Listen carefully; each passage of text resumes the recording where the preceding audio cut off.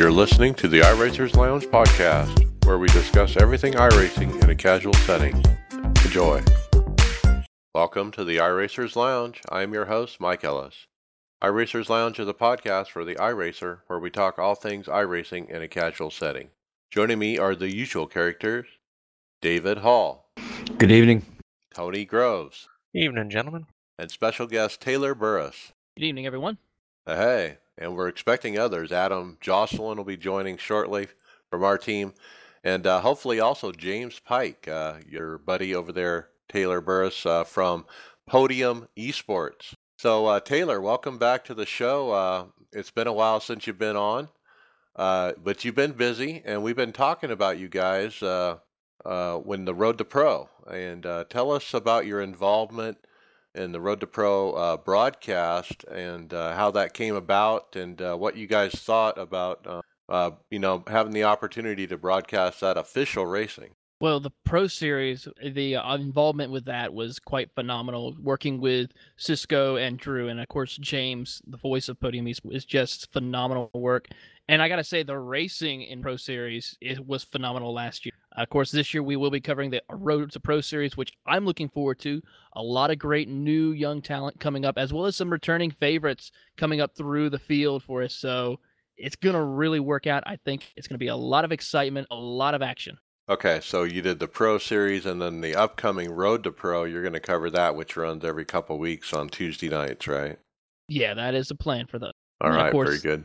And then, of course, this week we have our Speed Weeks kicking off. We've already got 3 races done, and then we got a couple more races to here lined up. We have the Xfinity race, which will be on Thursday night, which is here right now. And then, of course, later on we'll have the duels on Saturday, and then the big show Sunday afternoon with the Podium Esports Network Daytona 500.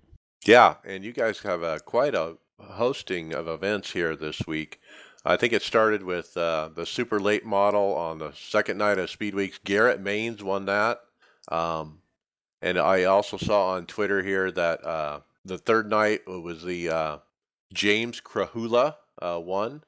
And then coming up to, of course, the Xfinity race. Well, we also can't forget on Monday night, we had ourselves a dirt sprint car race Monday night at Volusia Speedway Park with Dylan Thomas taking home the win in the sprint cars, which was a phenomenal battle, seeing him dominate as well as the rest of the field. I mean, Dylan Petty also put on a great show, battling for second and third between him and Eber Martins. Was a great battle for that. And then, of course, last night, the Tuesday night race with the super late models, another dominating performance by Garrett Maines, was able to take home, actually steal a win away from his teammate, and New Smyrna was quite phenomenal. Him and Blake Neer battling out was quite exciting battles. And then, of course, the older Can-Am race at Daytona was a phenomenal race. Okay. And it all builds up to the 500. Tell us what the procedure is. If you're an iRacer and you wanted to be in this Podium 500, how do you qualify in to get into? Well, you first have to register, which you can go to podiumesportsnetwork.com to register for the Daytona 500 Speed Weeks. You have to pay an entry fee, as well as register with your car, team, and driver. Then on Friday night, we will be qualifying for the top 2 positions. So the front row will be set and qualified. So if you have a car fast enough to qualify on the front row, you will be set and locked in for Sunday's race. Then on Saturday is probably going to be just as busy and hectic as any other day in iRacing. Take the Chili Bowl, for example, that we just had not too long ago, and put it on a super speedway with these stock cars. We're doing about anywhere between 7 to 8 heat races, plus last chance qualifiers, and then finally, by the time this all rolls around, at around 9, 10 o'clock at night, we will have to grid the field with the 2 dual races that will end later in the evening. So all I got to say is on Saturday, make sure y'all tune in to Podium Esports Network to watch all the great coverage. That's going to be so fun to watch. And I'll be at work, and I'll be able to watch on my phone. I don't know if I'll be able to hear you guys call the race because I'll be working. But I'll be watching because these little heat races, they're 20 laps, one right after the other. And hey, wake up. And that's going to be fun. It certainly is, and it just adds a new essence with sim racing. I mean, we see that happen in racing as far as in late models as well as also in other forms of motorsports. But to see it happening like this with the NASCAR Cup cars on iRacing at Daytona is just phenomenal, and it's a great job of what Podium has done to kind of incorporate that and actually expand the world of sim racing with this. Right, and so you can race your way in, and guess who joins us here? James Pike. Thanks for popping in. We're just talking about your speed weeks coming up. I was just saying the heat racing, that's pretty exciting. A big thanks to you on the iRacers Lounge podcast for having me on once again. Literally just jumped in from the checkered flag on some of the dress rehearsals for the broadcast for the eNASCAR World Championship Series that you'll see coming up next month. And we're doing some cool things that I definitely can't talk about right now, but plenty of stuff going on in the War Lab. So keep your eyes peeled and noted on the iRacing Twitch and YouTube and Facebook and all that jazz. But yeah, a little bit of fun before we get to that with Podium Esports Speed Week. Sounds like you guys were already talking about the Daytona 500, where we're going to have a very busy weekend all across the Podium Esports Twitch channel tonight. In about hour and a half, give or take, 8:30 p.m. Eastern, we'll have the Xfinity cars racing at Daytona for 100 laps, 250 miles, and then Friday night, 9 to 11 p.m., we'll have, I think, 4 servers up for qualifying. Drivers pop in, dump 2 laps out on the World Center Racing, lay down a time. Fastest time gets a free scheme from IRAPS. Fastest 2 times lock themselves into the big show on Sunday, and then heat racing, like you said, Saturday is going to be busy because we're going for 10 hours straight, and 150 drivers now registered as of about maybe 20 minutes ago. Going to go at it between 8 heats, 2 last chance qualifiers, and 2 dual races to whittle themselves down to the fastest 43 to take the green flag on Sunday. And the winners of the 2 dual races will get clubs from the Brazil Race for USA. And then Sunday, 200 laps, 500 miles, cash prizes, and a rig from SimLab, courtesy of our friends at Sim Motorsports, to the winner of the Podium Esports Daytona 500 show. Really, really big event. If anybody wants to hop on board, it's podiumesports.com/Daytona-500 for rulebooks, registration, all the information you want to see. We've got about, I think, 10 or 11 of the World Championship drivers registered. I know Jimmy Mullis just got in a little bit earlier, so if you want one of those rare opportunities to try and go head-to-head with some of the best, normally you don't get that because they're so often racing a fixed and a open, but this is one of those rare cases, sort of like the U.S. Open in golf or tennis, where if you qualify, you can compete right up against the best of the best. That's part of a big part, I think, of the Daytona 500 and the way we try and set it up, and it's a rare opportunity for you to go toe-to-toe. It doesn't matter what your I rating is or what your safety rating is. You'll have the chance to race the best of the best. Yeah, I was just going to say that. I mean, this league that you've built up, and specifically this event, yeah, it's definitely a prestigious event to win. And of all the League 500s that are going on this week and next week and so forth, and around the Daytona 500, I think you guys have some of the best drivers and stiffest competitions. So that 150 people, a good, I'd say half of them are like really, really good drivers, high I rating. Like you said, more than a handful of pros are going to be involved trying to get it. And so if you can get in this race and run with these guys, that's saying something, just getting in the race, right? Absolutely. I think, especially with the way we set it up, because there are a lot of leagues and a lot of groups that do the Daytona 500, but us, and especially in our position now where I think we're transitioning more to single race promoter than we are league. We're going to try and focus a lot more on special events in 2020. But nobody really did a Chili Bowl style qualifying format for the Daytona 500. And that's what makes this show special, in part because it does give you the chance to race against some of the good guys. But, just making this race, being one of the fastest 43 out of the 150, I think says a lot. And who knows? Maybe you get the chance to beat a Logan Clampett or a Casey Kerwin or a Jimmy Mullis, a Malik Ray, a Graham Bolin. A lot of big-time guys. You're going to be competing for the 6-figure purse in the eNASCAR World Championship Series here in a few weeks' time when they get to Daytona. I think, a tremendous achievement for anybody. It's a bit of a marathon for sure, but if you can stick it out, definitely something you can put on your resume. And even Malik, Malik said when he won the Southern 500 that we did in September that it was one of the biggest wins of his sim racing career.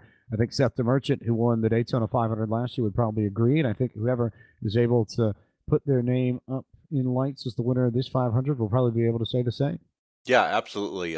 We got a teammate in our team that's going to be going for it. So we'll be involved in one way there for sure because it is the place to be. So that's pretty cool. You guys are getting it done. Let's backtrack. Before you came on, James, I was telling Taylor about the Pro Series and how we love those broadcasts, and we were talking about them every week on the show because they were so entertaining. Backtrack to that. Tell us what you think about how that Pro Series went, as far as you guys calling the race and the action that we saw.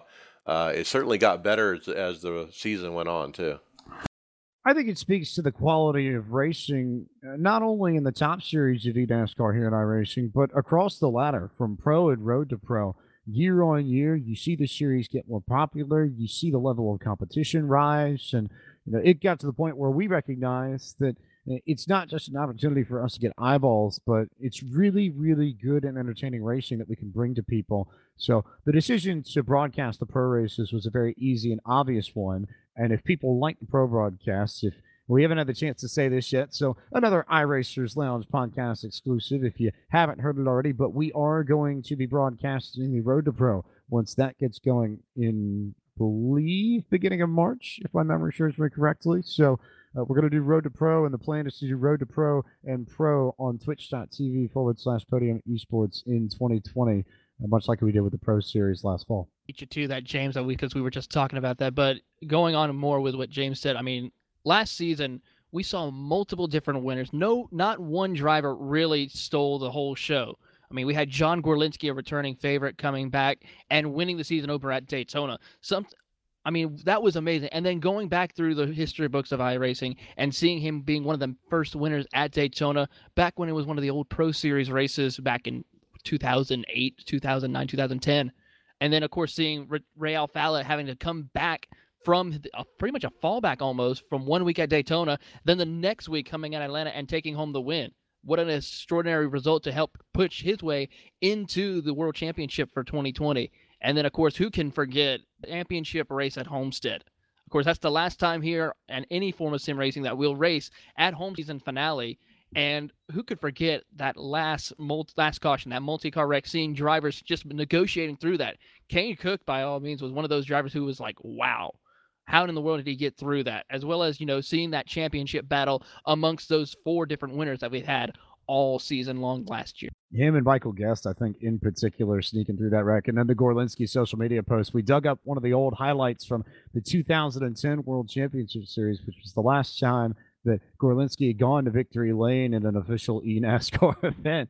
And that got plenty of love on Twitter and Facebook. Josh Berry, of all people, car store regular for JR Motorsports, was able to jump in and say something because Josh was part of that championship too. So, and I think that's a theme you'll see in this year's eNASCAR World Championship Series, that you're seeing some of these drivers from way, way back, the Steve Sheehans, the Bob Bryants, the John Gorlinski's company, come back to the top level just because it's starting to peak back up and grow big again. Right.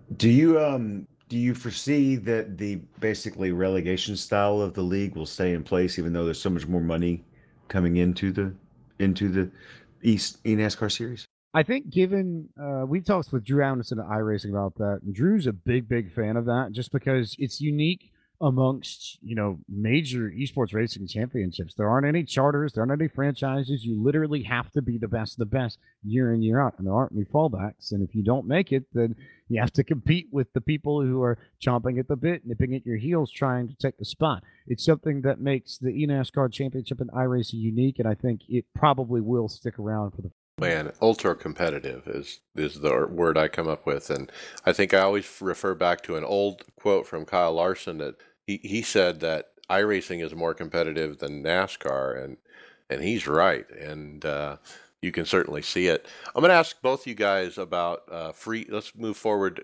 past that season. Free agency was announced. We're going to have free agency for these drivers. Just this week, we wrapped up all 40 announced who they're with. What do you see as surprises from the free agency? And then shift a little bit to Media Day in Charlotte. I know you guys were there. James, I saw you were at the go-kart track that night. Tell us what happened. Oh man, oh man. So much to talk about with Media Day and so much to talk about with free agency. But Media Day, it was the first of its kind event in iRacing. iRacing flew 38 of the 40 drivers in the 2020 eNASCAR World Championship Series to Charlotte, and they spent a day and a half at NASCAR Productions. Their office is in the NASCAR Tower right next to the Hall of Fame. And I got all sorts of green screen shots and all sorts of bios and interviews, a lot of things that you're going to see on the broadcast throughout the 2020 season. And it was amazing to have everybody together in one spot. That had never happened before in the history of the eNASCAR World Championship. And that also included Jarl Tien and Christian Schallner, who both flew over from Finland and from the United Kingdom, respectively, to be part of the event. So it was really crazy to see everybody together in one spot. Really fun to talk to all these drivers, to meet with them, and then to head out to GoPro Motorplex, where they all went go-karting that night. I don't know if anybody caught it on the Podium Esports Instagram, but Chris Overland and I went live, and we live commentated one of the last chance qualifiers. That was a barrel of fun. So Yeah, I saw that. You guys were literally calling it like a regular podium race. I want, if we could get Chris on a broadcast, I'd love to line that up with him and with the Wood Brothers and make sure that happens, because Chris was a ball to be in a booth with and would love to happen again. But so that's largely what happened in Charlotte. And then so far as the free agency goes, any of the surprises that I saw really just came because I wasn't aware that we had some people that were working for some of these teams. Like I was not aware that Justin Bolton was an employee at Stewart Haas, but when I heard that, it made a lot more sense.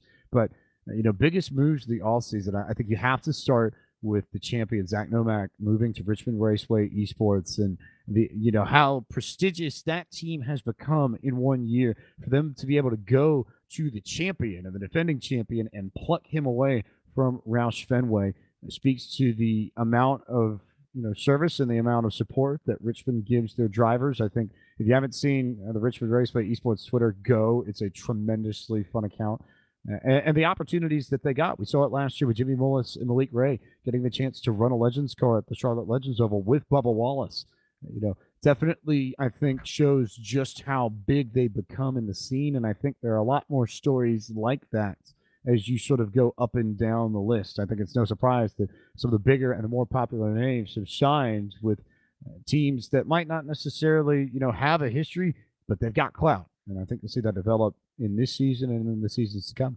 Yeah, I could not agree even more with that. I mean, looking over through this entire new drivers lineup with all the new teams as well, because we have several new teams joining the rake. I mean, Casey Corwin going over to Denny Hamlin Racing, that was kind of a little bit of a surprise for me, thinking about how well he was doing over with Clint Boyer Racing. And then, of course, several other drivers who are returning to their original teams that they were running with last year. I mean, Ashton Crowder going back over with Burton Kligerman Esports. That was a good accomplishment. Plus, also with new sponsors coming in. That, I think, was the more exciting feature, is seeing some of these companies who are willing to partner with these esport teams to help expand the brand of esports and, of course, eNASCAR with iRacing. That, I think, was actually a little bit more exciting for me, seeing how well the world in motorsports is now really starting to see that this is basically going to be the future of motorsports when it comes with esports. I mean, who's not to say one day one of these esports drivers could work their way up through the ranks and make it into NASCAR? And they're all quick and great drivers. And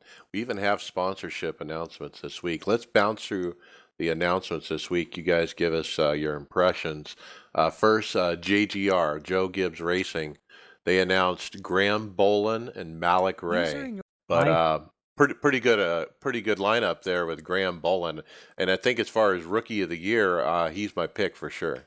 I agree with you. Rookie of the Year, Graham Bolin. I mean, that driver during the Pro Series showed phenomenal talent, phenomenal skills. And to be quite honest, I think if he can place his cards right and make sure he makes not any mistakes like he did a little bit in the Pro Series, he could be one of those Final Four contenders for the championship come the end of the season in 2020. That is going to be probably the number one driver to be watching all season long. And Malik must think it's a lateral move for him, certainly going to Gibbs. I would say so. They've got plenty of support in the same way that Richmond gave them. They've got the all-season series that they've run on their Facebook page, Joe Gibbs Racing's Facebook page, for a long while now with the folks at Sim 500. So not like that he won't have the same kind of support at JGR that he had at Richmond Raceway with Boris and company leading up the PR team over at Joe Gibbs. And, plenty quick, too. I think Malik didn't have the best of luck last year in a lot of cases. I think it sort of belied his talent, especially when you saw what he was able to accomplish over, especially on the stream when he was just running races. He won his split of the Daytona 500, and he won the Podium Esports Southern 500 as well. So he's got the ability to run up front and win big races, but it just needs to all coalesce together, and sometimes you need the intangibles to come through for you. So I think Malik's in line for a better year, and then, I'll echo everything Burris said on Graham Boland, one of 3 drivers to get 2 victories in the Pro Series in 2019, and arguably the fastest driver, I think, on raw talent and pure speed in that series,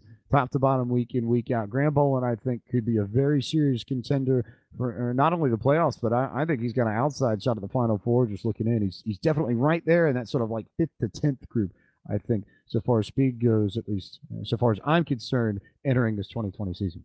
All right, next up was VRS, which is a new team. No surprise that they pick up their own employees. It was just a question of which one, because they have several in the. But it ended up being Ray Alfala and Bobby Zielinski. Boy, a couple heavy hitters. You are talking about some of the biggest heavy hitters in all of eNASCAR competition. 4-time champion Ray Alfala. Definitely, if he can be able to figure out with this new package, of course, with the new tire models coming into play for the 2020 year, it's going to be even a little bit more interesting to see if he can overcome that. I mean, it's going to be a lot more interesting to see if he's able to figure out the right setup lines in order to at least stay in the top 20. And then, of course, Bobby Zielinski. Pretty much you can factor him anywhere just about, especially when it comes to road courses. So it's safe to say he will definitely be a contender. It's just seeing also if he can manage to pull it together towards the end of a season for those oval races, not just the road course. Watching the development of the VRS team coming into this season was a fun one because we sort of figured that, with Keegan and Ray and Bobby being the 3 coaches for VRS, that 2 of the 3 were going to be there, and we just weren't sure which one was going to be the one that jumped elsewhere. So Keegan got a really good offer from Denny Hamlin Racing, was able to slide over there, and that leaves Ray and Bobby with VRS. So Ray gets to bring that 2 car back to victory lane potentially, and gets to bring the combo of number 2 and 4-time above the door back together. And Zielinski, the road course expert, as Taylor just said, he'll be a threat when we have to turn left and right. I think for Ray, though, biggest question for him will be, will the new short track package or old short track package, depending on how you look at it, and road course package, where they take away the splitters and effectively reset it to something close to 2018 spec. We know that Ray struggled with the momentum-based mile-and-a-half racing of the cars that had the tapered spacers on them in 2019. So he struggled at the mile-and-a-half, but can he pull on the more high horsepower, low downforce package that we should see at the tracks, either a mile or less on the road courses, and use that to his benefit? Traditionally, he's been really good when we've had high horsepower, low downforce packages. That's what we're going to have on those short tracks. I would think that if Ray's going to find success in 2020, it will come there first, and then we'll just see if he's learned anything at the mile-and-a-half in 2020 compared to the way he ran in 2019. Yeah, thank God they're cutting 8 inches off that spoiler. I'm so happy for that.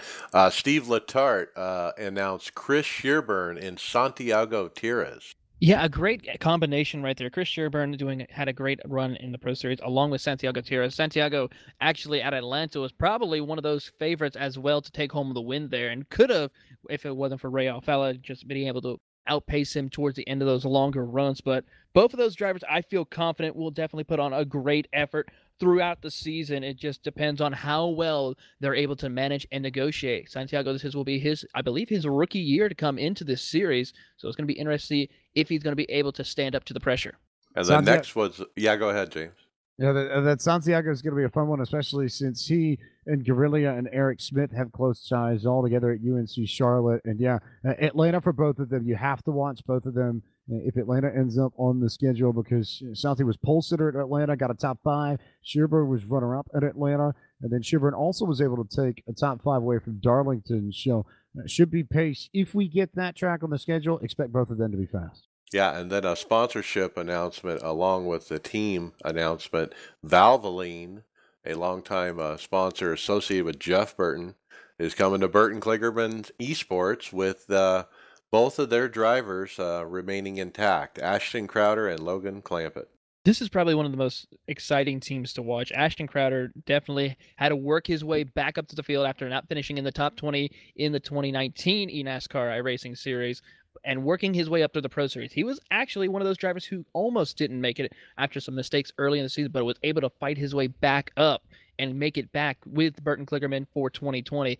I'm looking forward to see if he can find a way to get a little bit of redemption and see if he can get his way into victory lane. And Logan Clampett, of course, a very big contender as well, always a factor in just about any track we go to. So it's going to be interesting to see, can Burton Kligerman Esport find a way to get their way up into those Final Four championship spots.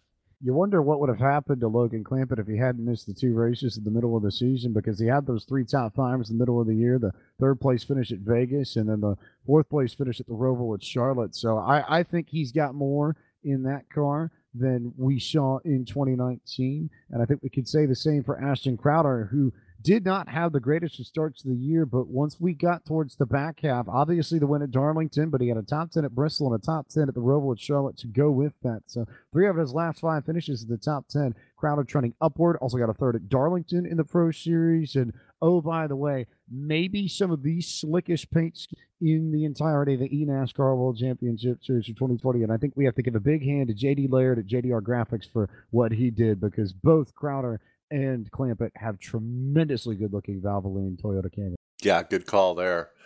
Renegades, they announced Corey Vincent is back with them again, and they added Kane Cook. Yeah, Kane Cook was a very good choice for them. I think he was one of those quiet drivers during the 2019 Pro Series. I think he might be able to put on a great show for them for the most part. It's just a matter of time to see if he can make those right moves. But if he is there at the end, he can definitely make a shot for a win or strong top 5 runs. And as for Corey Vincent, I know he's going to put on a great factor for the top 10s and top 5s. And if he's there at the end, he could definitely go for the win. Okay. Yeah, go ahead. Yeah, Kane Cook really, really good in the Pro Series. That's the one that jumps out to me, and especially in the back half of the year. Kane Cook, 3rd, 4th, and 6th in those final 3 races, so he'll come into the World Championship with some momentum. And as I mentioned before, the rookie race, if there is such a thing, it's going to be fun to watch, because there's a bunch of guys that are in there for their rookie year that are going to be interesting. Next up, Clint Boyer announced Brandon Cattell and Brian Schoenberg for Clint Boyer Racing. I got to say, that was an interesting choice to see Brandon Cattell. I was not expecting that, but after seeing this, I think it's going to be a good fit for him. Brandon Cattell was one of those top 5, had a couple top 5 run in the Pro Series, and then Schoenberg as well had some great runs as well. I think that if they're able to work their way up and make those right strategy calls, they can be contenders, and especially Cattell had a lot of speed during the first half of the Pro Series. Those are 2 signings where I almost feel like it was more of a personality fit than it necessarily was a racing fit, because Schoenberg very much feels like the Clint Boyer of the eNASCAR World Championship. Always has a story to tell, always is happy to talk with you, and could go on forever if you stick a microphone in front of his face. We know that Clint can do the same. So that's one where I think Clint's going to have a lot of fans on that team, because their drivers are both so likable, and I think they both have license to pick up speed, especially compared to where they were in the eNASCAR World Championship Series a year ago. Schoenberg was able to nab 2 top 5s in the final 2 races of the Pro Series in particular, and Cattell got a 3rd and a 4th at Atlanta and Charlotte, respectively, in the Pro Series. So the ability to be quick is definitely there, but I'll be curious to see those streams. I think they might have some of the best Twitch streams in the whole of the series. Well, I imagine, working for Clint Boyer, you might want to have to be able to do a shot with him or something like that, or maybe go ride in his dirt car. So yeah, that'll be fun running with him, I bet. Definitely. We've seen him go on stage at After the Lap when they did the Champions Week out in Vegas and do some crazy stuff. Now, a couple other off stories, but related. I hate to see this, but NASCAR announced eNASCAR Heat, the Heat Pro League returns for season 2 with a $300,000 prize pool. What's everybody's reaction on that? And boy, I hope we have something bigger than 300 is what I'm thinking. Well, even though it is not what I would like to have, it's good still for the world of each. That's what I would say about the matter. Not everybody can be able to do the iRacing like what we do here on a week-to-week basis. So you got to give some people credit for able to compete in that type of league. But I got to say, this championship, the eNASCAR Series Championship with iRacing, is by far one of the most competitive esports tournaments and series in the world, hands down. I think the thing with the Pro League and NASCAR Heat is that a lot of people misunderstand it. I think a lot of people think that it's supposed to go head to head with the eNASCAR World Championship Series and iRacing. And so far as I'm concerned, that's not true, because when you look at the install bases of both programs, iRacing is a simulation, is a PC program, and NASCAR Heat is primarily designed as a console program. And when you look at the install bases there and look at who races on PC and who races on console, you look at the two demographics of those markets, they're really, really different. And I think it's honestly not the worst thing for NASCAR to make sure that you're covering both bases. In that sense, it's one of the few sports that really does that well, and I think understands that. Now, I will give NASCAR credit. I think you do need representation on both platforms some way, somehow. Never mind the fact that our good buddy Chris Wilner is part of that broadcast team and does a really solid job week in, week out. So I'm looking forward to watching it in my free time. Obviously, it'll be tied up with the iRacing stuff, but I'll definitely be keeping an eye on the Pro League for sure. We had quite a bit of discussion about this when it first got announced, and one of the things that we really should consider is just to think about what we covered last week after, or I guess it was 2 weeks ago, after the the Twitter storm over whether sim racing is comparable to real race. And now we're actually on the other side of the key now, saying NASCAR Heat is not comparable to sim racing, kind of being snobby in the same way. It's different, and it as a sim racer, probably none of us are going to get any enjoyment out of Heat, but having it there is going to be good for the sport and good for iRacing as a whole. Yeah, absolutely. I mean, overall, like Taylor was saying, it certainly is going to help motorsports. Let's keep moving. Mode Media, they put up a little video about Kyle Long, who's the owner of this esports team, and he talked about some of his motivation about why he's involved in iRacing. Now, Kyle Long is a former NFL player, and after he retired, that's when he really got involved in it, and he ran it a lot, and he's just thankful to be involved. And he's got some sponsors, some Gillette and Walgreens, and apparently they might be getting involved with the team. But it's an interesting little video. Yeah, I would say I caught a little bit of that. And it's amazing to see how even people who really weren't involved with motorsports, I mean, we have former professional football players getting involved. That just shows the reach that iRacing, NASCAR, and esports has pretty much in every direction in the world of sports has. I mean, it's great to see other people getting involved with that. I think there's several other professional football players or former football players that actually are involved with iRacing to this day still. And it's great to see that they are interested and want to be a part of this. I think it's just fun to have people from outside of the racing world be interested and involved in this. I think if you've got someone from the football world that comes into the racing world, usually, there's some crossover between those two groups of fans, but not always. So if you're really knowledgeable about both, usually it means that you're just really passionate about both. And I think both sports could benefit when you have passionate people that jump in. It's an example I like to bring up a lot of times because I'm a tremendously huge soccer fan. I try and watch as much of Tottenham Hotspur's matches out in the Premier League and the Champions League and the FA Cup and League Cup whenever I can. So, I think it's good to be able to diversify yourself in different sports and, just let your passions lead you wherever they may be and, just try and get as much benefit out of it as you can.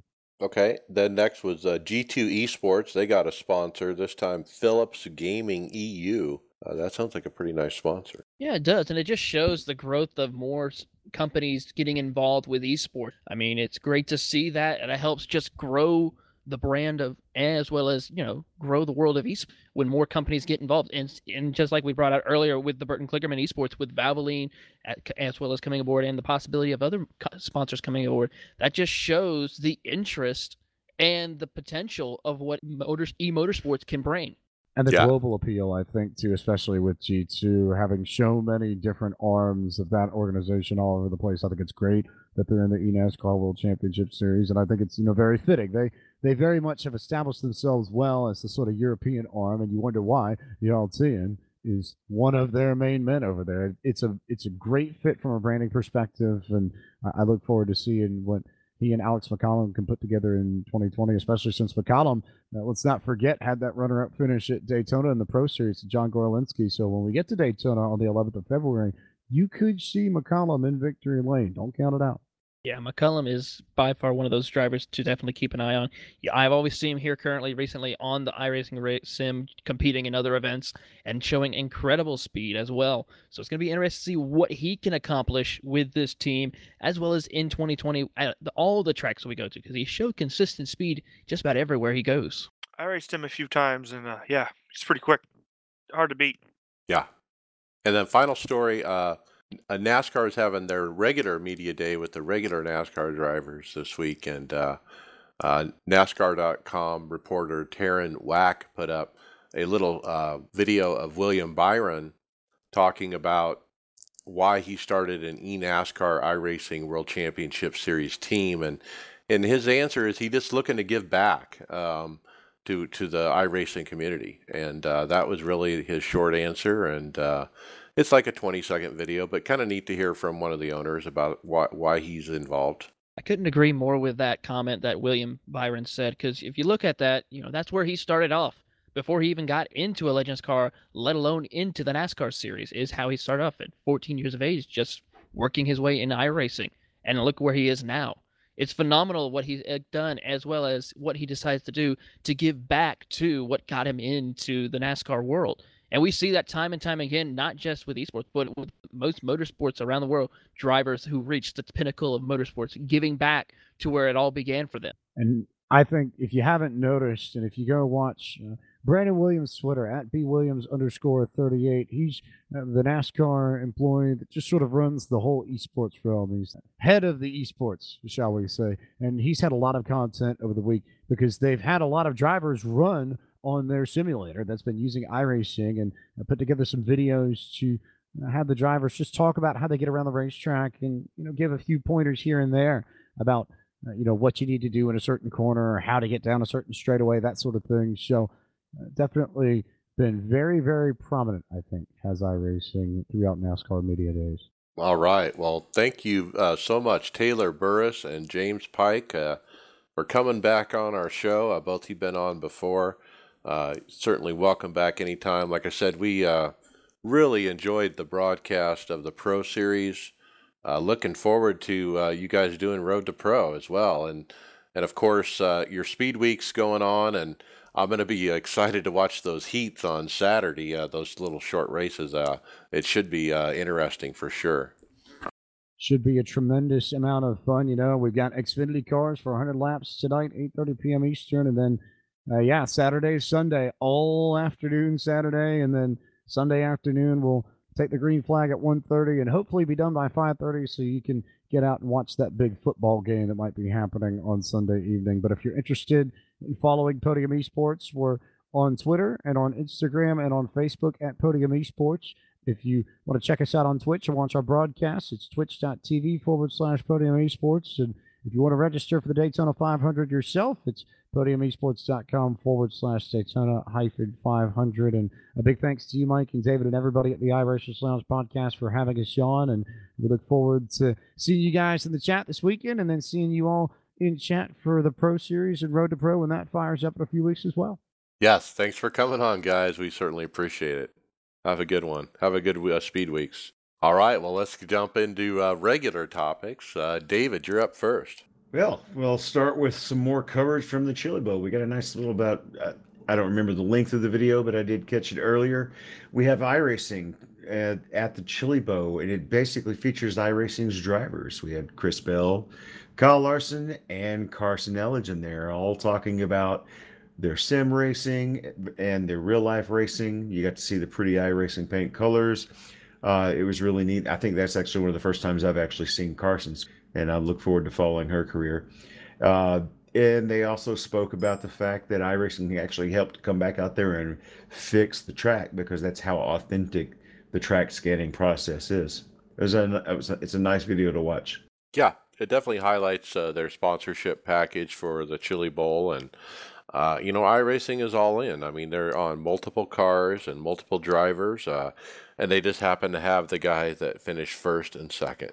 How about that? All right, I'll take the next one. We had a big announcement in the motorsports world here. IMSA and the Automobile Club Loquis have entered into an agreement that will allow both organizations to compete with their top prototype classes at the North American WeatherTech Sports Car Championship events and at the ACO's legendary 24-hour of Le Mans in France. And so it's not going to happen right away. I think it's 2023, I think is what I heard, when it all comes together. But the cars that will be developed here in the near future will be able to be used in the North American Series and raced at the Le Mans 24. What do you guys think, and how does this affect us in iRacing? Well, maybe at some point I'll actually get to run a decent prototype in IMSA. Right, if we can get one, right? Yeah, they've already said that they're not going to do the DPI because it's being phased out anyway. It's already, so, gone. So there'll be a new car, and it'll be running at both places, and I look forward to it. It's just kind of exciting to see both of the groups coming true. It's interesting, to watch. You watch the Daytona and you watch the Le Mans, and I follow sports car racing a lot more than I used to. And there's definitely a lot of differences from each side of the pond. Well, part of the announcement, Jim France, who's in charge of NASCAR, was involved in the announcement, but he says, quote, "When my father, Bill France Sr., bought the first Daytona Continental sports car race here to Daytona back in '62, we wanted to bring together sports car drivers, teams, and manufacturers from around the world," said Jim France. "With the ACO, IMSA, and manufacturers aligned now, today's announcement proudly takes my father's vision to the next level." That's cool, man, that they're finally getting to that point that what they were trying to get to that all along. There's a really good documentary on Netflix that Adam Carolla actually produced about Carroll Shelby, and that really gives you an interesting perspective on the two worlds and what's kind of gone on in both American sports car racing and European sports car racing. So that would be, I don't know what, just randomly thought of that when you're thinking about bringing the two worlds together. But I'm excited to see the changes and see the new prototypes come in.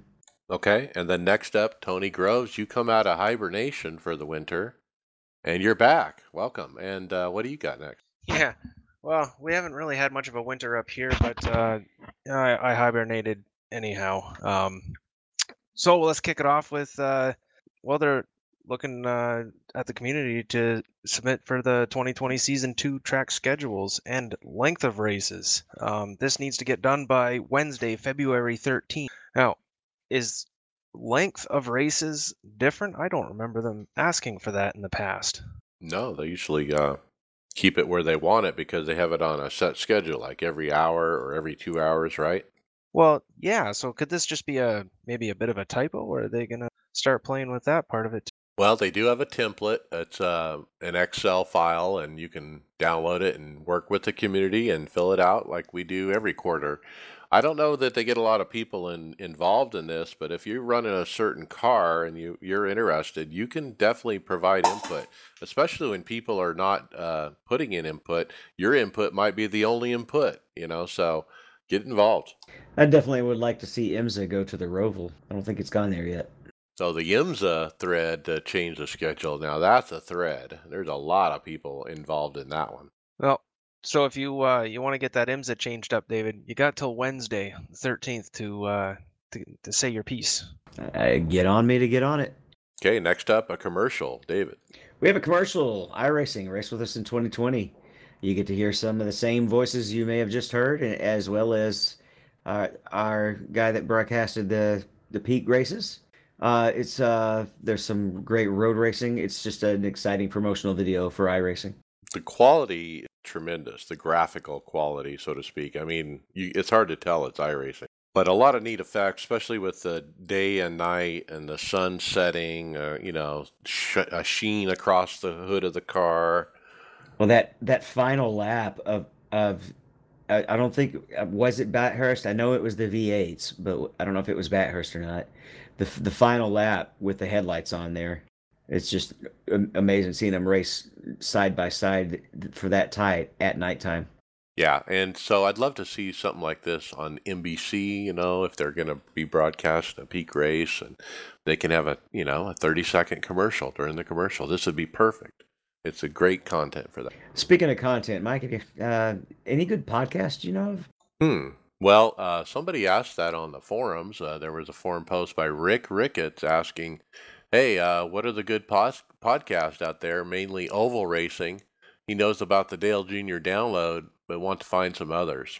And of course, our wonderful listeners spoke up multiple times and said, of course, iRacers Lounge is a great listen. Thanks to Scott Velez for shouting out, as well as our friend John Hammer and others. So thanks, guys, for thinking of us. Okay, Tony Groves, we are postponed. We are postponed. The tires, we got to wait an extra week. They had to push back the update. But I guess February 4th is the new day. We get rid of that slimy new cold tires and the wobble. They say they're going to improve. It's going to be much improved in the next patch. So they're figuring everybody's going to find it a nice improvement, but we got to wait. But at this point, we already know this on the 4th. Yeah, so this is patch 3. It was originally for the 28th, but they changed it back. Now, I think we've talked about this a little bit in previous weeks, but I think they're going to bring Oval AI with Daytona and Talladega in this build because they told us it would be out before the Daytona 500. And this is the only build between now and then. So that's what I'm looking. Yeah, Tyler did say it does fix the wobble you feel going down the back straights on these oval cars. So that'll be nice. Well, and that would certainly make a lot of sense as to why they would have to push back the update. We don't see this very often. So if they're going to release, AI for Daytona, which would be absolutely awesome right about now, that's kind of worth the wait. Yeah, we want it to be right, for sure. Okay, I got the next one. An iRacer memorial thread somebody put up in the forums. Robin Trustwell. He thought it would be a good idea to kind of keep track of iRacers that have passed away, as well as a link to their profile and any other information that he may have about that person. And it's turned into 4 pages of people talking about it. He's got quite a list here, and people, are chiming in and telling him, hey, don't forget this person. I raced with this guy and he passed. And it's one of those things, and it really kind of shows, again, what a community we are. We certainly like to talk about these kind of scenarios if somebody has passed away, but there's so many that we just don't hear about. And to see the list of names and how many people are here, and some of their racing achievements are pretty amazing too. So, what do you guys think about this? It's kind of a neat tribute. No, it's nice to see and kind of reflect and remember those people that have helped build the. Yeah, it's well done. It's very nice. Yeah, let's keep it updated, kind of thing. And not leave anybody off. That's the thing I'm worried about. Let's not leave anybody off. So, all right, David, BOP for Bathurst. Yeah, the BMW is going to lose 15 kilograms. Well, actually gain. Ferrari and Mark are also going to gain 10 kilograms. They go through and try to do what they can to make sure all the cars are balanced. And this is the decisions they made based on previous events, as well as some testing with some drivers that they have beta testing for them, and some feedback throughout the year. And the Audi gets nothing, but wasn't it the Audi that got the biggest change in the last BOP? The Audi and the McLaren are at 0, and the Audi's been hit hard a few times in patches. But it's been so long since I've driven the Audi, I've not been paying as close of attention. But the very first reply on the forum is Now the Audi is competitive. There you go. I will not be running the Bathurst 12-hour. Okay, Tony, the AI field skill slider question. Yeah, and I'm gonna probably butcher this one. The question posed is a little long, but to kind of sum it up, he's having an issue or with how the when you set how the competition with the AI, is it actually random or not? And I guess it wasn't very well explained. And if like a slider deal a better option, Well, they if got the any of that, sliders, but nobody understands them. So, right? Which I found kind of odd because right away I thought it was I didn't have any issue understanding it. I knew exactly what they were doing, um, which is I guess kind of why I was a little lost reading this post. Um, kind of sum that part up. They're not going to change it. Set the minimum and the maximum, and it's kind of random in between is how I understand it. yeah, so there's two sliders. There's the driver skill, and then there's the field skill. And so the field skill is the one that really says, okay, I want drivers that are racing from 50% to 100%. Okay, and that's what sets that. So you don't have any driver in the field that's worse than 50%. Then you have a different slider called driver skill, and that slider determines within that 50 to 100 on the field, the drivers that are in that, what is their skill range within that field? So that's the way I Oh, understand. well, that does certainly make a lot more sense. To be fair, I have not really done the AI a whole lot. Not much of a road fan, but once it comes to oval, I'll be diving into it a heck of a lot more. And yeah, that I mean, your explanation certainly Well, it's simplifies actually it. John Henry that did the great explanation. The founder of iRacing actually took to the forums in a rare appearance to make that explanation because he really described it in a way that I just did. I kind of paraphrased what he wrote, but I don't know what they're going to do. They're going to put up some verbiage there so people understand better. Like if you hover over it, it'll say something like that. I don't know. Well, that would be an easy option to kind of clean that up. Yeah, I don't know if that they're going to change it. They think it's designed how they want it to be. It's just people are having a kind of a hard time wrapping their head around how it actually works. But anyway, let's keep moving. James talked about this earlier, but we have some tweets from the guy over at NASCAR, Brandon Williams. I think that's who he mentioned. He said he's been putting up pictures of Clint Boyer and Jimmy Johnson and others on the Sim Seats cockpit with a big 44-inch widescreen monitor, getting shots for NBC for the media day and stuff. So they put each of the drivers in the cockpit, they put them on the track, and they got some video of them driving around kind of thing. Now, we were talking about just the other day about how close the rim is for the oval drivers. Does that match about what they would have when they're in a real car? Because that doesn't look that much closer to me, or at least it's about where I run mine, and I do both GT and oval. I think they're a little closer than that. But yeah, one video had Kyle Larson and the rig was shaking from the motion thing, kind of out of control, and he was laughing and kind of fun to watch. Okay, next up, crashed out. Oh no, that's not the right one. SimSpeed TV is going to cover the NASCAR iRacing Series Top Split on Friday nights. And this one's exciting for me because I run this series. But Jay Kennedy from Australia did post in the forums that SimSpeed TV will be covering that throughout the season, the entire season on the Friday 9 p.m. Eastern event.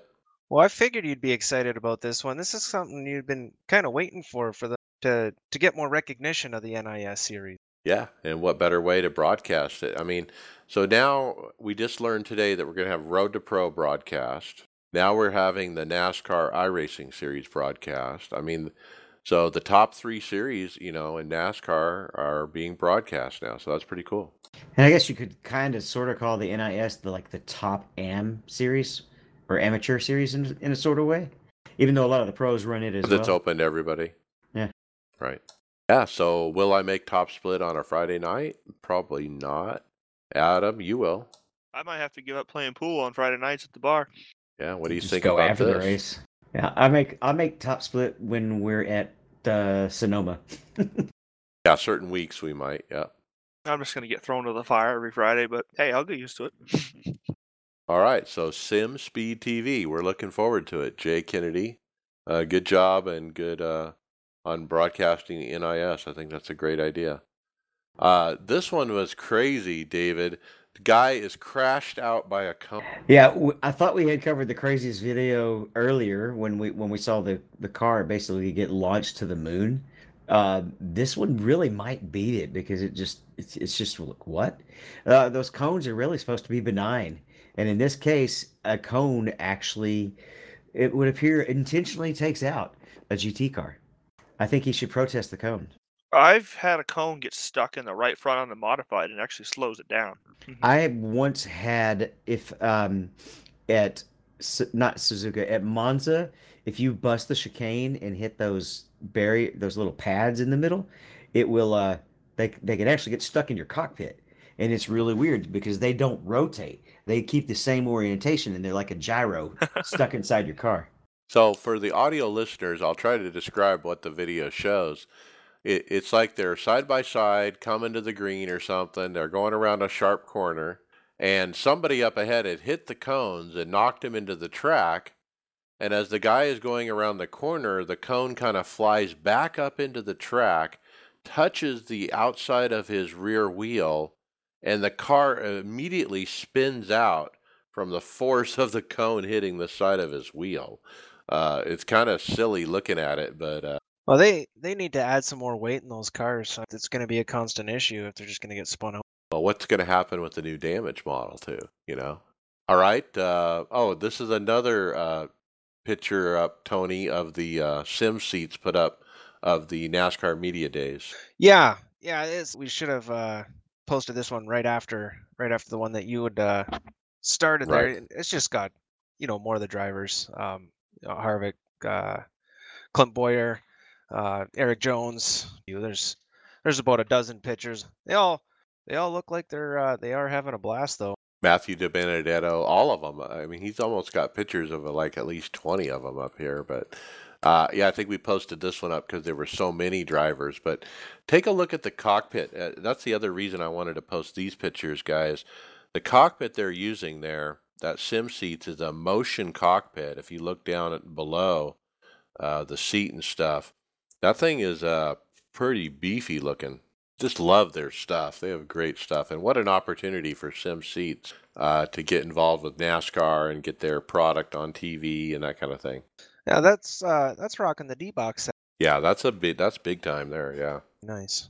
All right, let's keep moving.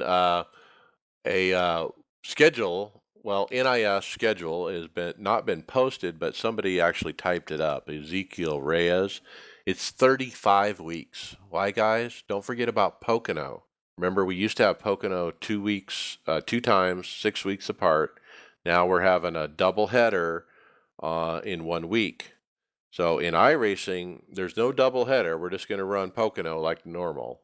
But we're not having a second week for Pocono, so it's 35 weeks. Now there's 4 full-length events for this NIS series. And those are this one, Daytona, the first race, Charlotte, the 600, the Indy Brickyard, and then Darlington, the Southern. Oh, they finally ditched Bristol full length. Thank God. Yeah, that was a long race. I enjoyed it. I like Bristol. I'd rather run a long time there than at Indy. Yeah, I don't like an Indy. I'd rather do Bristol and Indy What's up too. with that? Yeah, I skipped Bristol, but I'll do Indy, and I'm super excited about Darlington. I just love that track. 500 miles at Indy, or no, it's 400, isn't it? So that's not as bad. Brickyard 400. Yeah. But 500 laps at Bristol is not 500 miles, and so it really still is only about a 2.5 to 3 hour race, unless you're just crazy caution. Okay, and then David, we got a petition to raise the car count in NIS. I love this. I just voted for it. It's just a petition to bump it up to 40 for NIS. Will it make for cleaner racing or dirtier racing? Who knows? Well, it would definitely kind of change the way the math works on some of the splits.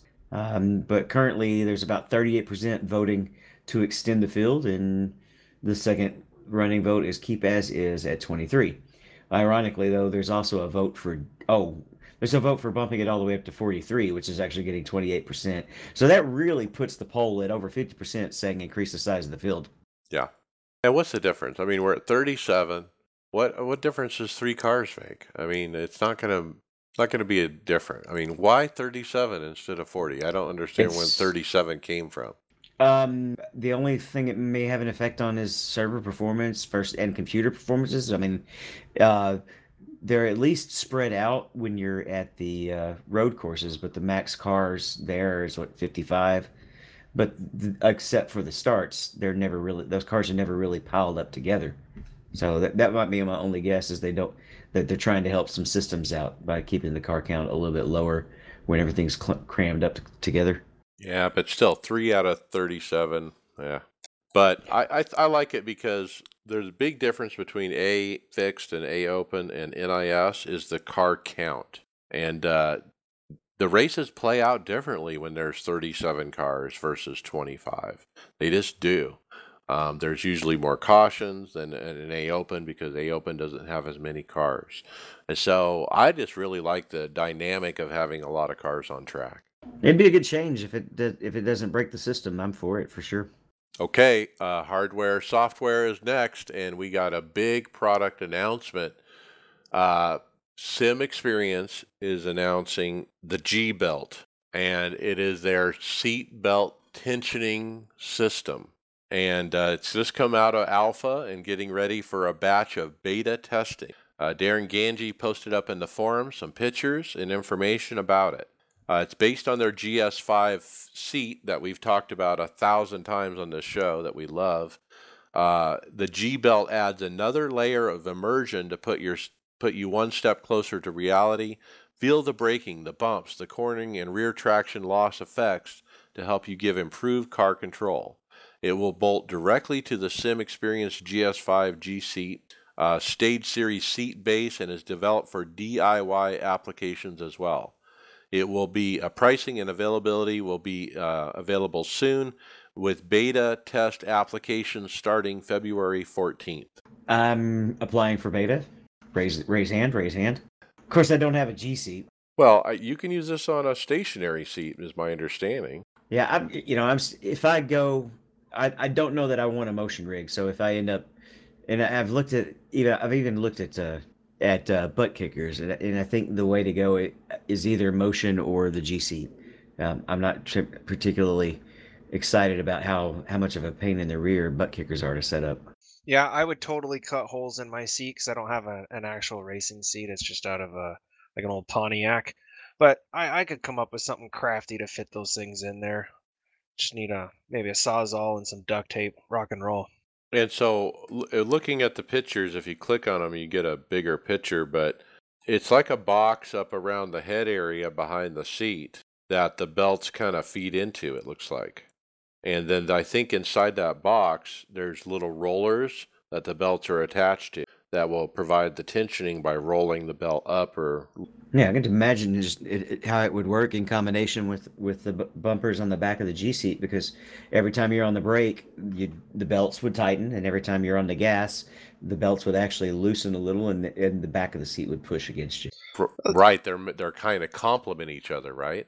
Very cool, very This cool. is Now, sorry, Mike. This is this is kind of interesting. Like we've seen these belt tensioning systems before, but they've always had the belts run all the way down the backside of the seat, and it's always pulled from the bottom. But this one here just mounts right, basically the headrest of the seat, and everything happens inside that box. So Well, I if you find look that at just nice, yeah, fascinating. most of your carbon fiber seats, well, probably your metal ones as well. But like I'm looking at my Sparker right now, and it has holes right. for belts, yeah, most racing seats will have holes for the belts, but that's why I No, think it'll work on most seats. yeah, no, I understand that, but the whole tensioning system is mounted right to the headrest of that seat, and the ones that we've seen, in the past, They're on is the all down at the ground. base. Yeah, yeah. So it's just purely how design is what I'm commenting. Right. And then my thought too is do you have to cut your belts to make them shorter because the device isn't down on the ground? Like normal seat belts go clear to the ground. This, like you said, the box is up at the headrest. They're kind of probably rolled up in there. I would guess that normal belts would be too long. They might have to be trimmed. So there's still a lot of questions about how this product works. We only have 2 pictures of it, so. Well, yeah, but with the system like this, I have to imagine that like the belts are going to be included, so they're going to be specific belts to that tensioning. So Yeah, you just install it on your seat and off to the races. very cool company. Always have innovative products with the GS5 seat. They're one of the first motion cockpits that were out there. Now they got this. I mean, we've seen belt tensioning systems, like you said, Tony, but not really for sale. Like you can just buy this box and bolt it onto your, cockpit kind of thing. This is kind of going down that direction. Yeah, and well, I said it's great for DIY guys, which is perfect because this makes that kind of setup just so much easier. Just bolt it to the seat, install the belts. I can't even find a word. The connector deal at the down at the bottom. It's easy. Is what I'm Connector. saying. Yeah, I know what you're talking about. I don't know. I mean, if I was buying a GS5 seat, I mean, I would want to get this with it. And if you read through the comments, there's a lot of GS5 seat owners who are like, "Oh man, I'm gonna get this for sure." Yeah, and if they can keep that price point at reasonable, I mean, you already got so much into your G5 seat. Keep this fairly reasonable. This is just it's just awesome. I'm really excited to see more posts about this and how it works and people's thoughts and stuff on it. I mean, the seat's 3,000, so I would hope it's under 1,000. But who knows? All right, well, we'll keep an eye on that. That's definitely going to be cool. Adam, what do you got next? All right, and it looks like Chris H Design Racing Products has a custom center plate for the Thrustmaster F1 wheels. It is compatible the hubs are compatible to Thrustmaster Ferrari F1 wheel, and you can get anything you want on the center hub for $35. Okay, like the little BMW logo or the Ferrari prancing horse. Or Haas or Chevy or anything you really want, really. Or even my team logo, right? Mm-hmm. Pretty neat. Pretty good price, too, for a custom product. If you have that particular wheel, Thrustmaster F1, check that out. It's Etsy.com, and I guess you would search that, Thrustmaster F1 wheel, and find it. I think Greg found these. Okay, David, we got a motion cockpit review. All right, I almost want to make the garage, or not the garage, but the passing car sound that you hear every time you pop up one of Sim Racing Garage's reviews. But we have another one up here. It's of this DOF Reality H3 Motion Cockpit H3.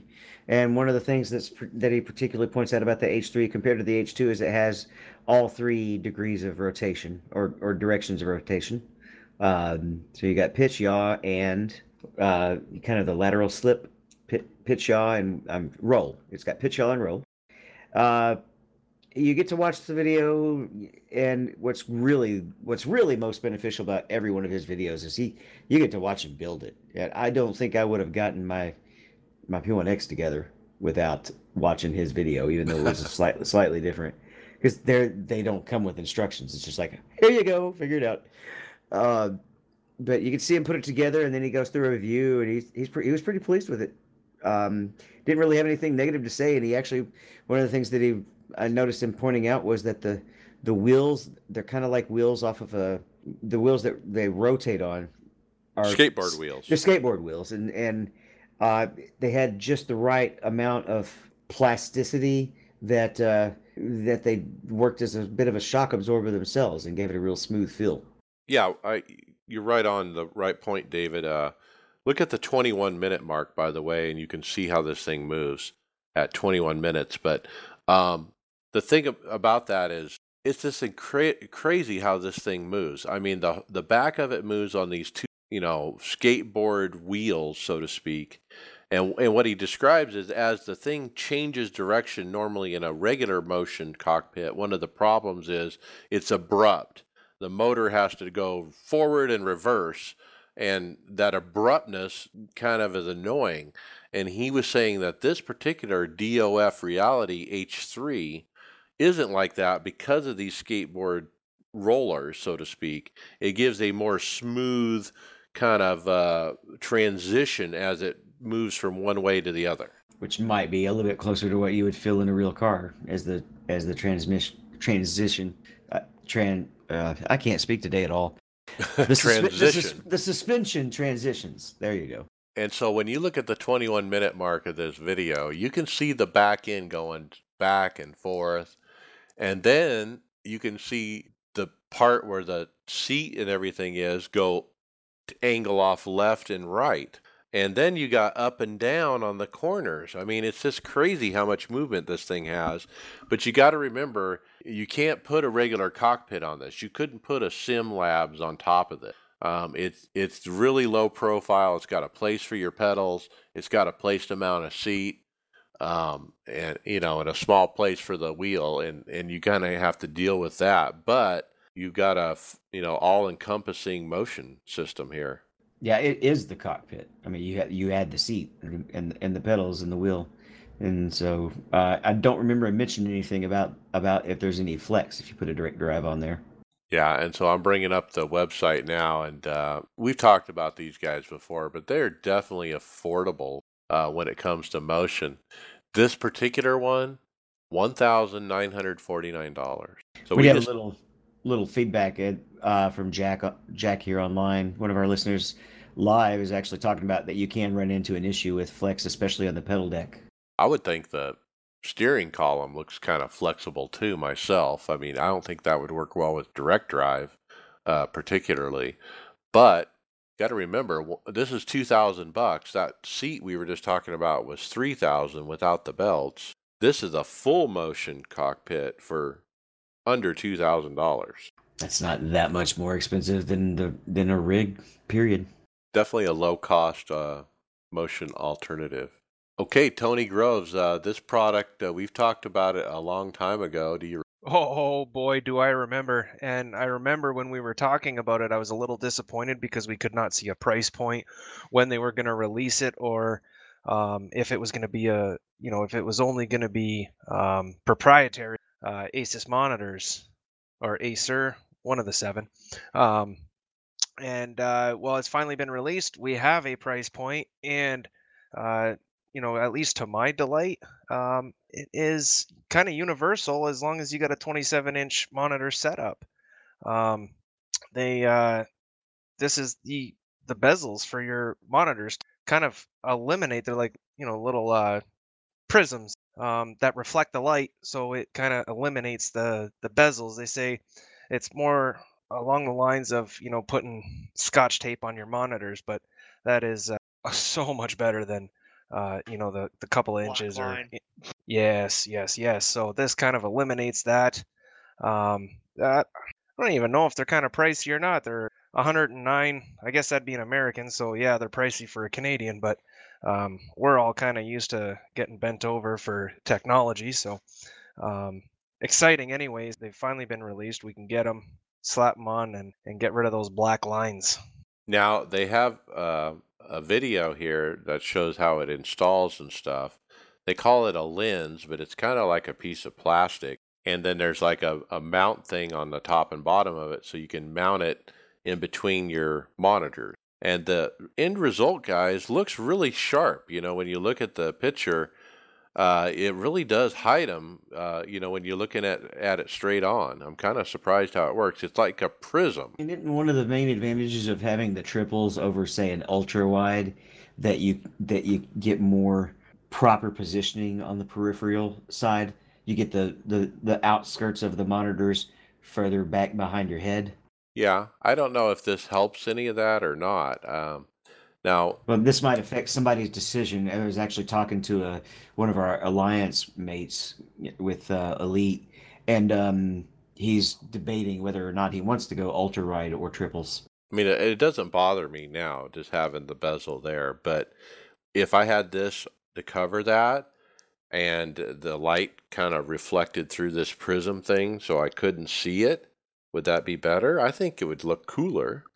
And what a nice upgrade for $109. In fact, I'm just going to hit add to cart right now. I'm not going to buy it, but I won't forget about it. Well, just think like an ultra wide, they go 49 inches. I don't know what that is, horizontally, but 327 inches is I know it's over 80 inches from one side to Yeah, the but other. So that 49 inches is actually, well, yeah, that's still even wider because the 49 inches is corner to corner. It's a hypotenuse. that's right. Yeah, no, and I understand that, but that's why I said I wasn't sure what the dimensions are horizontally, but it certainly is not as big as 327s slapped together. So you get these deals here, and I don't know, that's a pretty damn good option. I think you're gonna be pretty happy with that shopping cart add-on. Now, what's interesting to me is I have Asus monitors. My monitors are 27 inch. These things are literally made for my. Well, you're gonna have to let me know how well they work. I have 27s as well. Mine are all Acers, but if they do what I hope they do, and they pass the Mike Ellis test, I might just bite the bullet and get a set for myself. Yeah, if you look at the Amazon page and go down about halfway, there's some bigger pictures of the product in place, and it's pretty impressive from what I can see, but I don't know if it's worth 110 bucks. All right, let's keep moving. David Hall, this one is interesting. Stream your sim data over the internet. Well, anybody who uses sim racing apps might know that you can basically set up your own little server on your home network to pull data from, like all the data, all the appy data is right All there. the apps do that. Yeah. All the apps work that way, and it throws up basically just a server that's on a local IP address.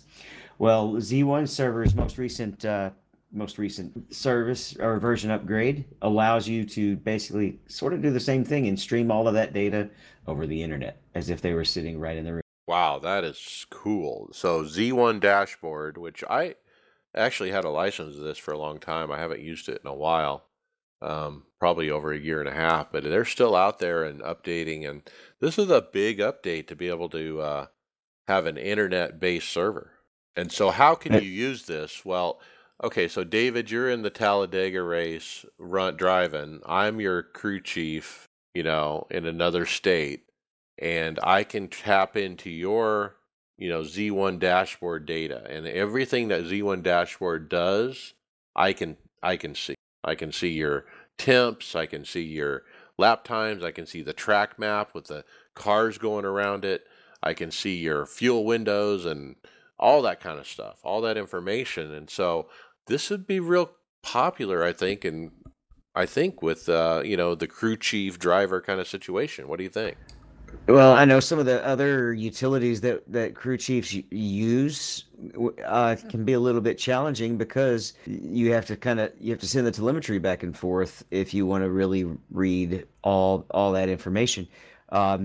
Also, if you notice when we're running team races like the 24, when you're not in the car, the JRT and sim racing apps, all of them and caps, they all start to get a little confused. They don't know how much fuel you actually have, or they actually even get a little bit confused in what place you're actually in. This definitely would help with that on this particular app. But yeah, if you're crew chiefing and you want to actually have direct access to the telemetry, it will help you make even more informed decisions as you're trying to help your driver out. Yeah, they put up a nice YouTube video at Z1 Dashboard about the update, how it works, how you configure it, and you actually have to pick at the driver's side what set of data are you going to send, and there's different criteria or different types of data you can actually transmit, and then you can actually lock it with a password so the other person who's watching it not only has to have the link but a password, or you can just put out a link, and it's a public link. If somebody had it, anybody could bring up the information and look at it. So we have a listener hardware recommendation, Mike, that we got sent in by email. Yep. This was Andrew Philbrick. He told us, hey, you guys check out the new Track Racer TR160. I think I'm one of the first people in the U.S. to have one since I pre-ordered mine in September.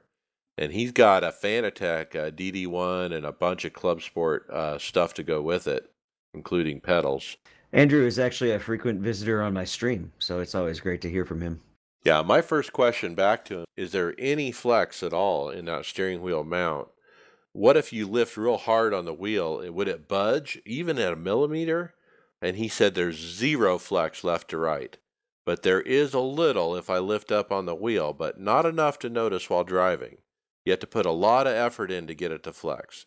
It feels like I'm going to pick up the rig when I. And so the TR160, that's a $900 rig. It's I don't know. I mean, it's got that 80/20 look. It's got the side mount for the Podium, kind of wheel. It also has a bottom mount as well, or a wheel deck as they call it. I think it's pretty safe to say it's just hard to go against an 80/20 rig these days if it's got the good quality 80/20 profile. I guess my question is, why this one over their $500? What's the difference?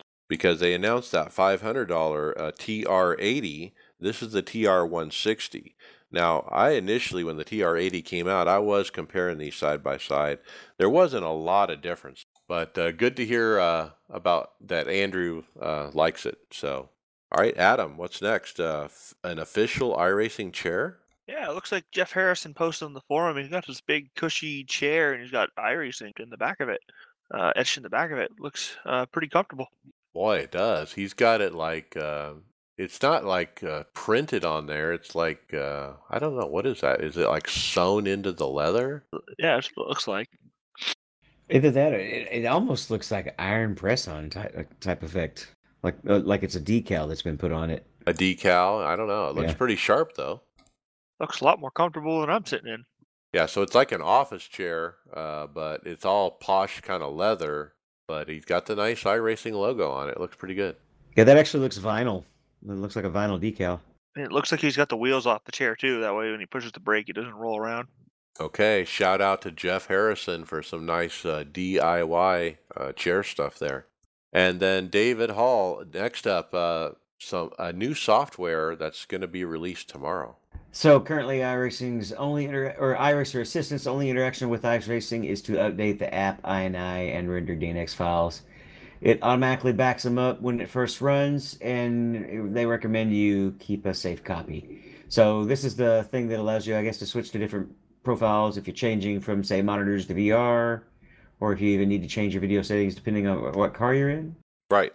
And it will also start up all your third-party apps for you with a one-button push kind of thing. So I'm going to try it. I was going to try it today, but I just realized it doesn't release until tomorrow. So tomorrow's the first day he's going to release it. This is Gary Tall.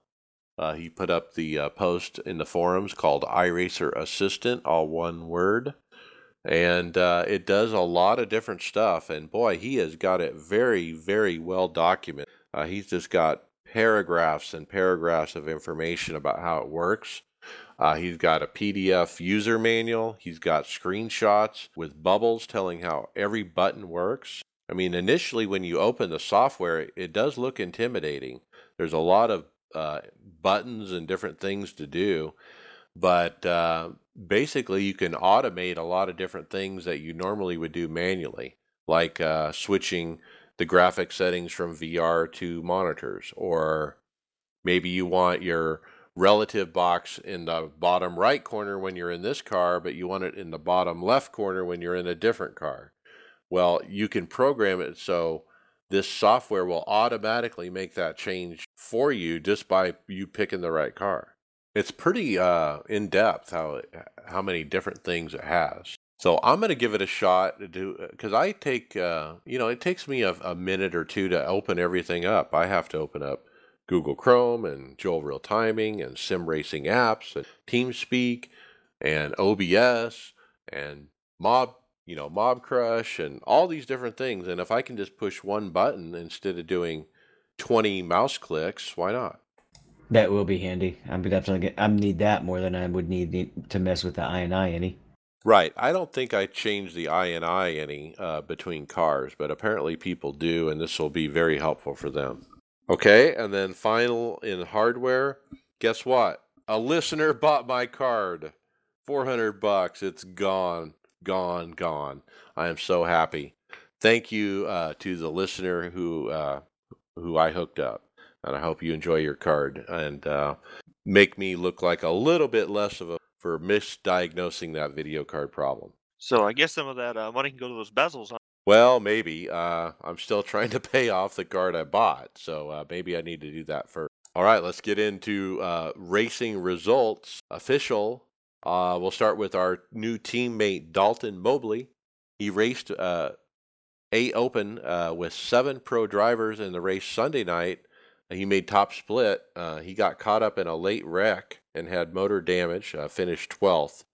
Malik Ray ended up winning that race. So I was spectating, doing a little spotting for Dalton, and it was fun to watch. Those guys, Graham Bolin and Malik Ray, and a bunch of them up front. And boy, those guys are they're claiming A Open. I'll tell you what, it's hard to win when those guys are in the race. And then Adam, what'd you get? So the other night I was going to run a league race, and the too many people signed up, so I looked, and it was about 5-7 minutes to go before SK modifieds at Irwindale. So I hopped into practice, threw in a Myrtle Beach set, changed the gear, and changed a couple things. Hopped in the race, about 3,500 strength to field, and finished third. I was surprised the car kept up as well as it did. And the weird thing was, the week before in the Tour Modified, the line on the track was up by the wall, but the SK Modified is so underpowered and doesn't lose grip that the line was actually down by the grass in the bottom of the. So that was interesting. And then came back the next day, made some more adjustments, finished P1. Nice win. Yeah, those are not easy to win either. No. All right, let's switch to League Winter Series. Greg got wrecked. I saw his stream. Was that the one where like you got involved in with a car and then that car wrecked and then Greg was way behind and he somehow ran right into it? Yeah, it was, it's Daytona, tight racing. No, it was Dega, tight racing. And I had pushed a car all the way to the front for an entire stint and had no issues. And then another car, after the first car I had pushed finally decided to go to the inside, the other car pulled back up and I started pushing him after like 2 pushes. He just whips around. I feel terrible, but I don't know what was different. So that took Greg out too and took a lot of the drivers out. But what was so that yeah that caught Greg up, and I ended up finishing P12. Was third in line coming to the checkered, and they got tangled up in the front and took everybody out, and I finished 12th. I think I waited too long to move into what we've now kind of figured out is one of the better lines to be in.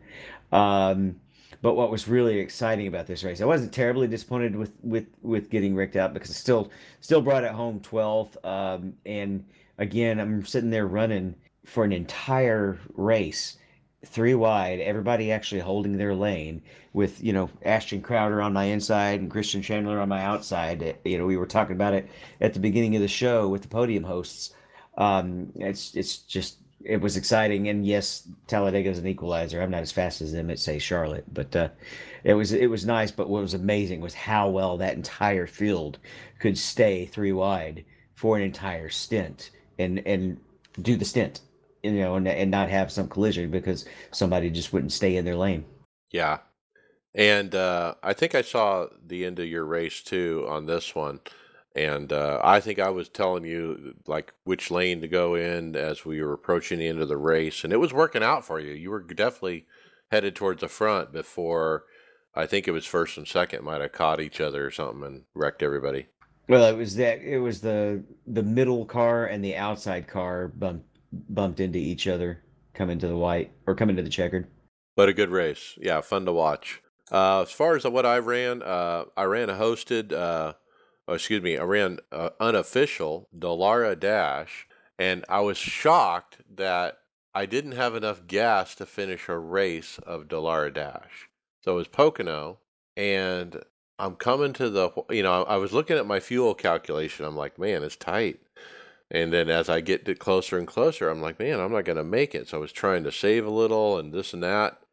But sure enough, coming off of, I think 2 going into 3, it starts sputtering and not enough to even finish the race. I think they need to fix that. I mean, if you have a race with no pit stops or no caution, you got to have enough fuel to finish the race. Anyway, I was going to win it too. I was running real well, but haven't run too much. I've been watching David. You've been doing major practice for the major series, right?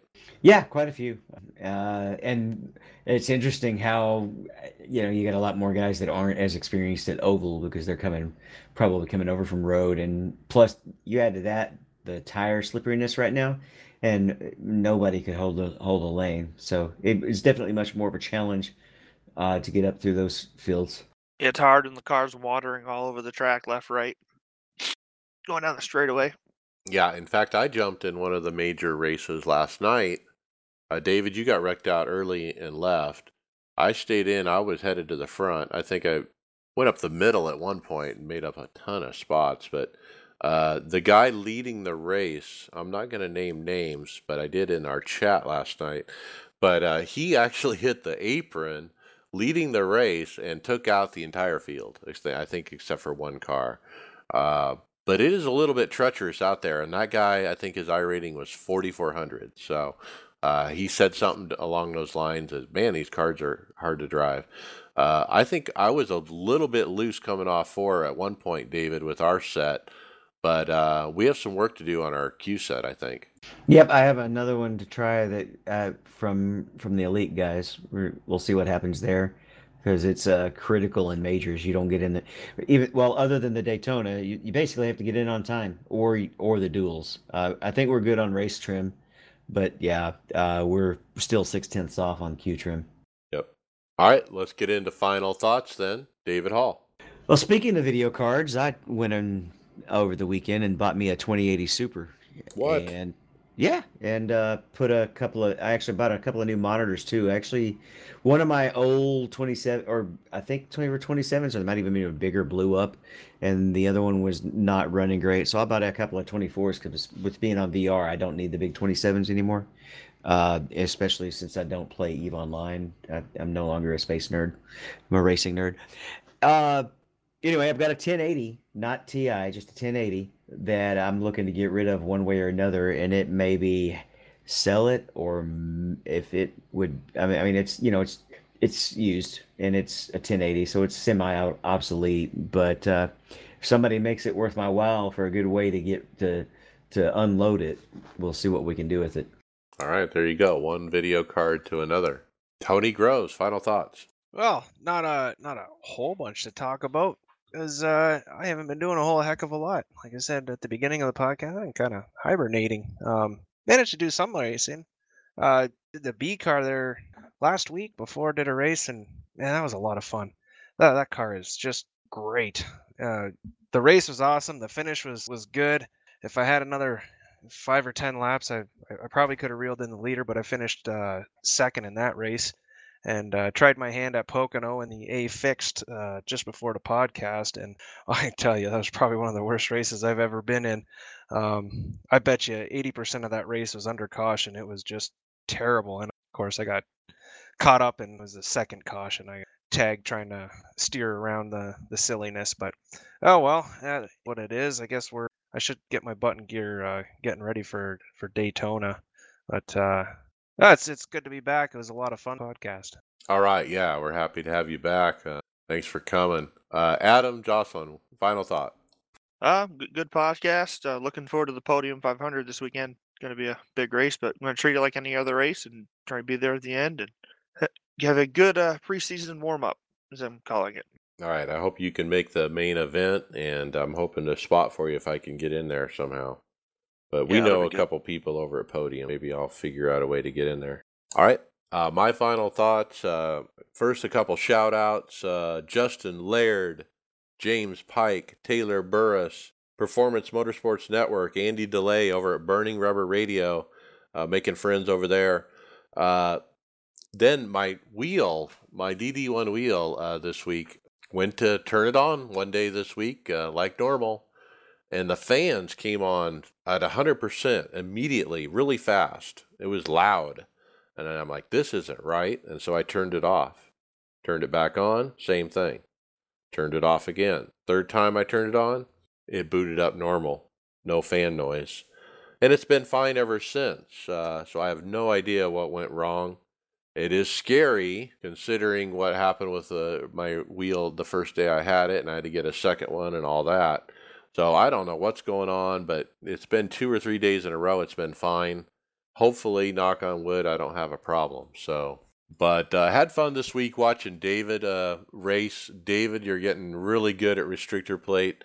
You're figuring out where to put that car. I think Adam, you were spotting for him. I was telling him which lane to get in, and he's getting it. So good luck with your run for the 500 as well. Pretty good wreck avoidance the other day. He the track was pretty much blocked, and he went to the bottom in the front stretch, and I was pretty impressed.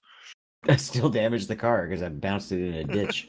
Went over a curb and down a culvert or something. All right, and with that, we'll see you on the track later.